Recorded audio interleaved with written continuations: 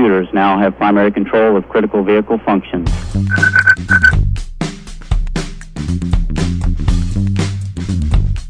Welcome to the IBM Keep It Simple Technology Podcast, where each episode we discuss technology but in a simple way. We keep the explanation simple, but what we spend our time on is emphasizing what this technology means to you and how you can best utilize this technology for you and your business. Welcome to the IBM Keep It Simple Technology Podcast. I'm the host, Thomas Anglero. Another great episode with another great speaker. Am I right? Hidden speaker, are you there? Yes. Ladies and gentlemen, the speaker that's going to blow you away today, our guest on the show today is Danat Tekia. She is the co-founder of Young Sustainable Impact. Hello, Danat. Hey. How are you? Hey, thanks for having me. Danat, please, to tell everybody, listen, this is going to be a great show. This is going to be a great episode because Danat works with young people, the most innovative young people in the world. And she's going to tell you about the tens of thousands of young people that apply for her program, and she only chooses a handful. So if there's anybody in the world who has a vision of what the young people can bring to your company, where the world's going and the impact of young people, it is Danat. And that's what we're going to focus on, though we can focus on 1,000 things. But for right now, Danat, please introduce yourself, your company, and how, my God, you're making such a huge impact. Go for it. Thanks. Dana, 25, started with YSI. We started as a response back in 2015, 2016 to the UN SDGs and the meeting in New York where all the world leaders met to yet again talk. And we felt that there was lack of action and not enough focus on what can we do and what are the solutions. So we took matters into our own hands and started YSI. And so I guess I'm a very engaged person that cares about leaving an impact behind me, and that drives me in the things that I do. And so hence working with YSI. And how many? And so YSI has a program for young people. How many young people apply to your program, and what is the program about? Yeah, so the mission of YSI is to empower young people to be able to create solutions that can contribute to solving the SDGs. And one of the ways that we execute on that mission is by the focus of creating and generating sustainable businesses, or businesses that focuses on sustainability. And we call it Earthpreneurship. So not entrepreneurship, but Earthpreneurship, which means making sustainability business as usual. Awesome. And yeah, my personal belief is that the most dangerous strategy that you can have today is business as usual. So the way we do that is running an innovation program that goes for 5 months online for youth that starts from scratch. And we've been getting over 10,000 applications each year from young people all around the world, over 190 countries, and that's not far from all countries in the world. So 190? 190? Yeah. So from the smallest islands to the biggest countries. And it's different types of young people. So everything from students, from PhD levels to bachelor levels to high school students to people that are working in corporate companies, running their own businesses. And that's not really what you do. It's not really a parameter. It's the most important thing to get into the program is your motivation, if you have the time and the will to be able to commit to the process, and that you're in the right situation. And how many people do you choose out of these over tens of thousands of people from 190 different countries, young people? Yeah, so we choose 25 people, which is crazy. And wow, the best of the best of the best of the best of the best. Yeah, and we reviewed all applications. So normally, like, we went from 50 to 100 the first year to our first 10,000, which we were prepared for about 1,000 maybe. And then we got 10,000, so we had to call every single person we knew to just come in and help us read. So it's not really like it's very often when people like, what is the best candidate? It's not often the best or the most impressive resume. because that when you actually meet the person, then you'll be like, oh no, not this person.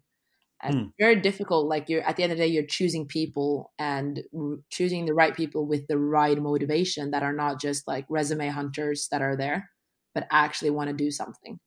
And so there's a lot of amazing, great talent, but there's also a difference to, we've never had, for example, Norwegian people or in general people from Scandinavia as part of the program, which a lot of people ask, you guys started in Oslo, why is Norway not on the map? Which is basically what people care about as well here.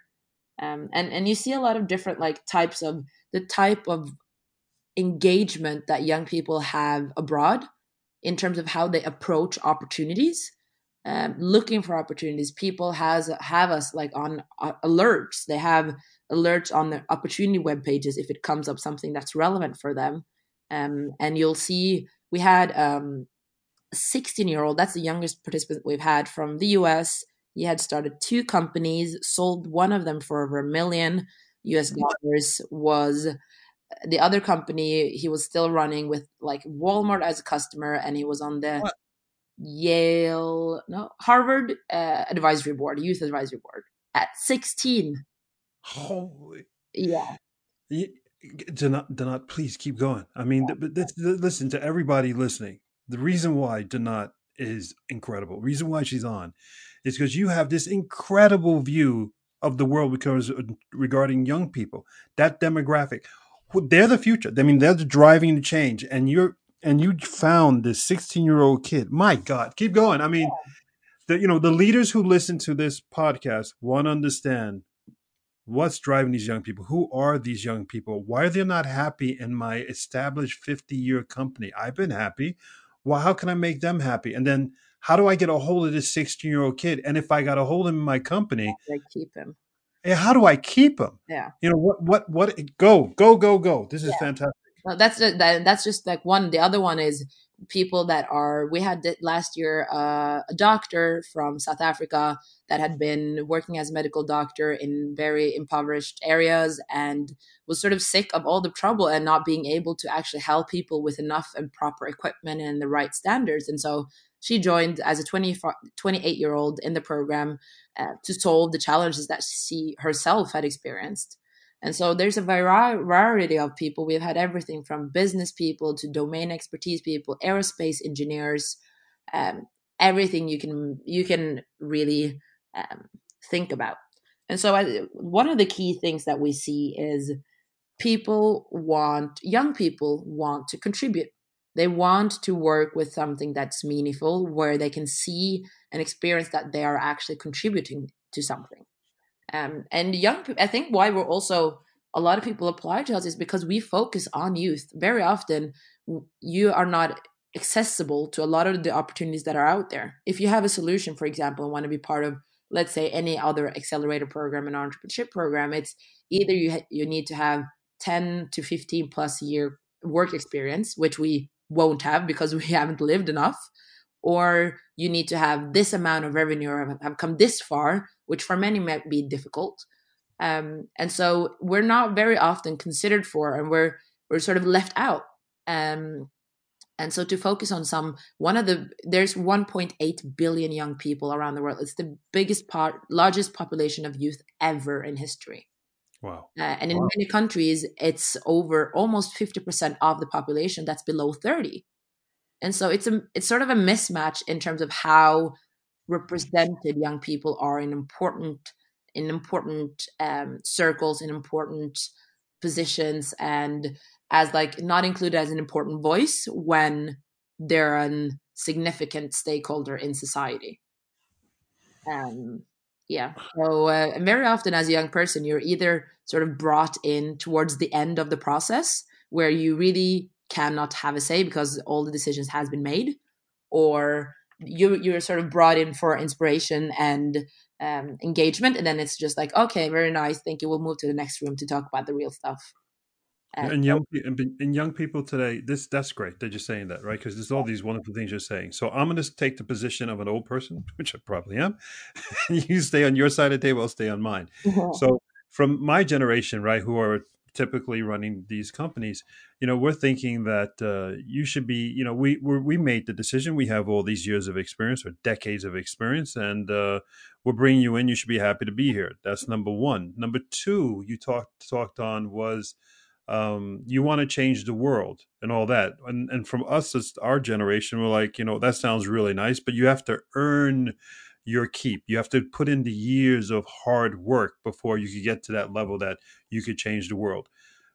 How do you, based on what I just said now, give me your feedback. How do young people, the youth, see that and respond to what I just said? So that the leaders in the leaders who are listening now could say, "Oh, that's what you're thinking. Oh, that's how you connect the dots." Go for it, Donat. Yeah, I think like first of all, as we also talked about coming into this conversation, which is like acknowledging and understanding that youth is such a big group, which means that it's a very diverse group. It's not a homogeneous group. Just because you see Exactly. me as an engaged person, it might be that the other person you'll meet that's as young as me is totally different and doesn't care, and it's only profit driven and doesn't want to change the world and anything, right? So we still have a way to go with sort of engaging more people. But I think in terms of the things that you said, my answers are split in two, which is we need to change how we view young people. We need to view them as an important stakeholder. That's an important resource. You phrased it as just be happy enough that you're here. I would say, be happy that you have me here and my There you go. There you go. right? So they're looking at it from two ends, which is really what we believe in YSI, which is bringing together young people that is a driving force with the experience that has experience from whatever it is, politics, academia, business, and working together because you need experiences, but you also need the drive and sort of the unframed creativity that young people bring into the table. And so bringing both of them and having both of them represented at the table, that's when I believe the magic can happen. So first, we have to change the view and how we talk about young people, how we include and how we look at them. And just hold on a second, one second. We just want to emphasize, right, and keep it really simple, right, and emphasize this one important point. Never in the history before, and I'm talking to all the leaders out there, when all you guys, mostly men, some women, when you were 16 years old, a long time ago, that wasn't possible for you to have sold already your first company and now have your second company with a deal with Walmart. It was that wasn't even, forget it. Right? Yeah. That is who you're sitting across the table with when you meet young people today. That's a big difference, and that's I want to make sure that the audience and emphasize that point that you just said. That's profound. We had on the pitch day where he pitched the solution that he was working on, he was told by one of the jury members that exact jury member has listened to thousands of pitches, and he said this is top 5 of what I've heard ever in my life so far. And this guy started college. He started Stanford at 17. And I had to ask, do you start college at 17 in the US? Is it normal? And everyone's like, no. So it's an incredible talent. And there's so many young people. And I think what drives this will and desire to change the world, I think everyone started at that point, everyone that's not 16 anymore. But then you get comfortable in the way. But we are really the first generation and the last generation that can solve a lot of the challenges we have, and we are the one that are going to live with it. And so for many people, the change is driven by, I don't want to live in the future that you guys are creating for me currently. And to continue that, and we can solve it on our own. Thank you. We don't need to work for you for 20 years in a basement or something. Yeah, right. You still need either you still need the collaboration and you still need the people that are in charge today because they run society. But it's about a lot of, in my work, at least, I try to create an understanding that we need to work together, that you need to include young people into the work and what they can contribute to, which is a lot of value. Yeah. But the point is, the definition of the word include is, tying together what you said before was, don't just put them in a project and have them saying like, sit there in the corner and just be happy in the project. Yeah. When you say the word include, you mean like, treat this person as a person who has the potential to have sold 2 companies by the age of 16, that level of inclusion, correct? Yeah, correct. Yeah. like as an equal participant and player at the table. Exactly. Yeah. Exactly. Yeah. There was you had a second answer to my two questions I asked you. Do you remember that, or did I cut you off Yeah, rudely no, again? it was the point of just like in terms of the change and why we're driven and purposeful is because a lot of people are living in a lot of the consequences related to the sustainable development challenges we have. And so they come from a desire where they just want to have clean water. They don't want to live in a place that might go under because of their sea rising. It's real for a lot of people, even though we might not experience that much in Norway while we're starting to do it. So they come from this purpose where they want to change the situation for themselves, for their parents, for their families, and their community. And I think that's what's different about the young generation today is that they want to work somewhere where they can contribute to something, where they're appreciated and acknowledged. And before you'd come into maybe an interview process when you're hiring someone new, and you'd be like, what can you do for us? And it's just like a one-way thing. But I think now it's a two-way thing. I'll come into the interview and be like, what can you offer me here? What can I do? What kind of responsibility will I get? What kind of play field will I get in responsibility? So I think That's the shame. powerful. That is what you're saying. That you're dropping bombs, right? So let me put that all together because there's two big things that I see. The first thing, what you said, uh, was that the youth today is just like again to all the leaders that are out there. When they were 20 years old, they looked and said, "Okay, for the next 20 years, this is the way the world's going." Mm, Right? mm, So those people who are 50 plus for the last 20 years, you've had running water, yeah, clean running water. yeah, You've known only that the faucet has you beautiful water. You fill a glass and you drink it. yeah, The youth today are looking at the next 20 years and going, that ain't going to happen, or that has the potential to not happen. mm. I don't think anybody 50 plus has that perspective at all. No, That we forgot that perspective when we were young. There was never potential of not having clean running water. yeah, So that's what you're saying. That was bomb number one. That's why the youth are wired different. yeah, And then number two, the second bomb I picked off, and there's probably many more, but that was that the youth today literally sit there across from you on an interview and going, "No, it's not what I could do for what I could do for you is what you could do for me." yeah, And when they say that, that's not an ego, it's not arrogance, it's not inexperience. It's actually they're empowered by saying, we're 17, 20% of the planet, and never before in the history of demographics, of this world have we been such a mass, and never before have we had technology behind us, and never before have we all wanted to change things at the same time. Do you understand who you're sitting across from? yeah. And it's because we've grown up in different times, right? Um, I think everyone would have acted the way we are acting if they were in the same situation. Exactly. And when you come into, let's say, a new job, you see now that in terms of, you touched a bit about it when it comes to loyalty to companies. You see, before you would work in one company for your whole career. You would be in one place for 40 years. While now, after 5 years, most people are bored and want to move on. And so that's because we're also so used to being stimulated all the time, seeing different things happen. So very many people quit after 5 years and want something new. And that's also it in these days it requires a whole another set of like leadership and way of working for corporates to keep the young people in terms of being on, staying ahead of sort of the game and situation, and always making sure that are you getting the challenges you need, are you happy with the work. More young people are challenging sort of the flexibility of how work is set up. Can I do several things at the same time? I don't want to have to choose maybe between my great job and helping an NGO that I do on the evening. Can I balance my work as long as I get it? Or can I be somewhere else and still get my work job? Can I work, from the US and still work for a Norwegian company?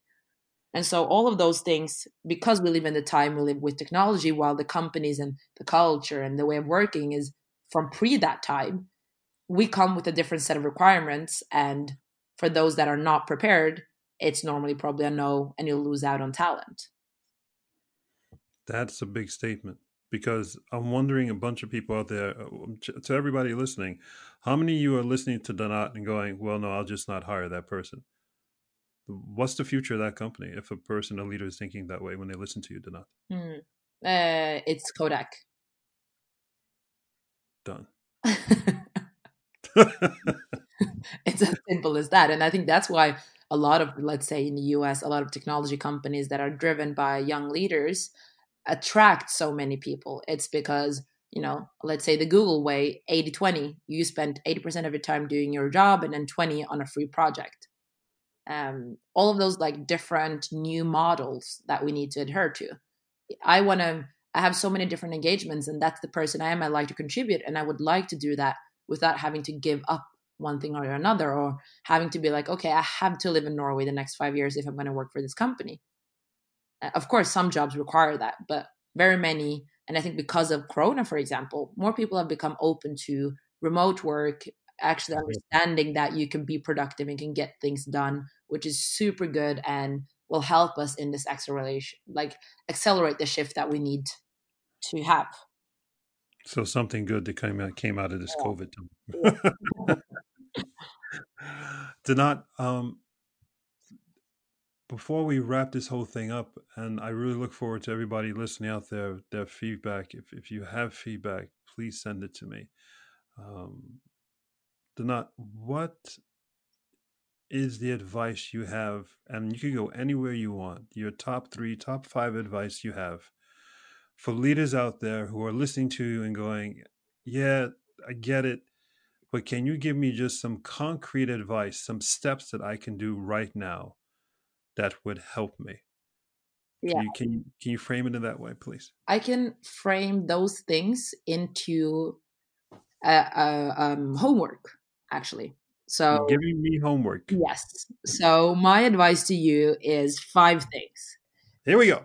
Wait, drum roll. Boom. The first is, I assume everyone has a Monday, Wednesday, or Friday meeting with their company.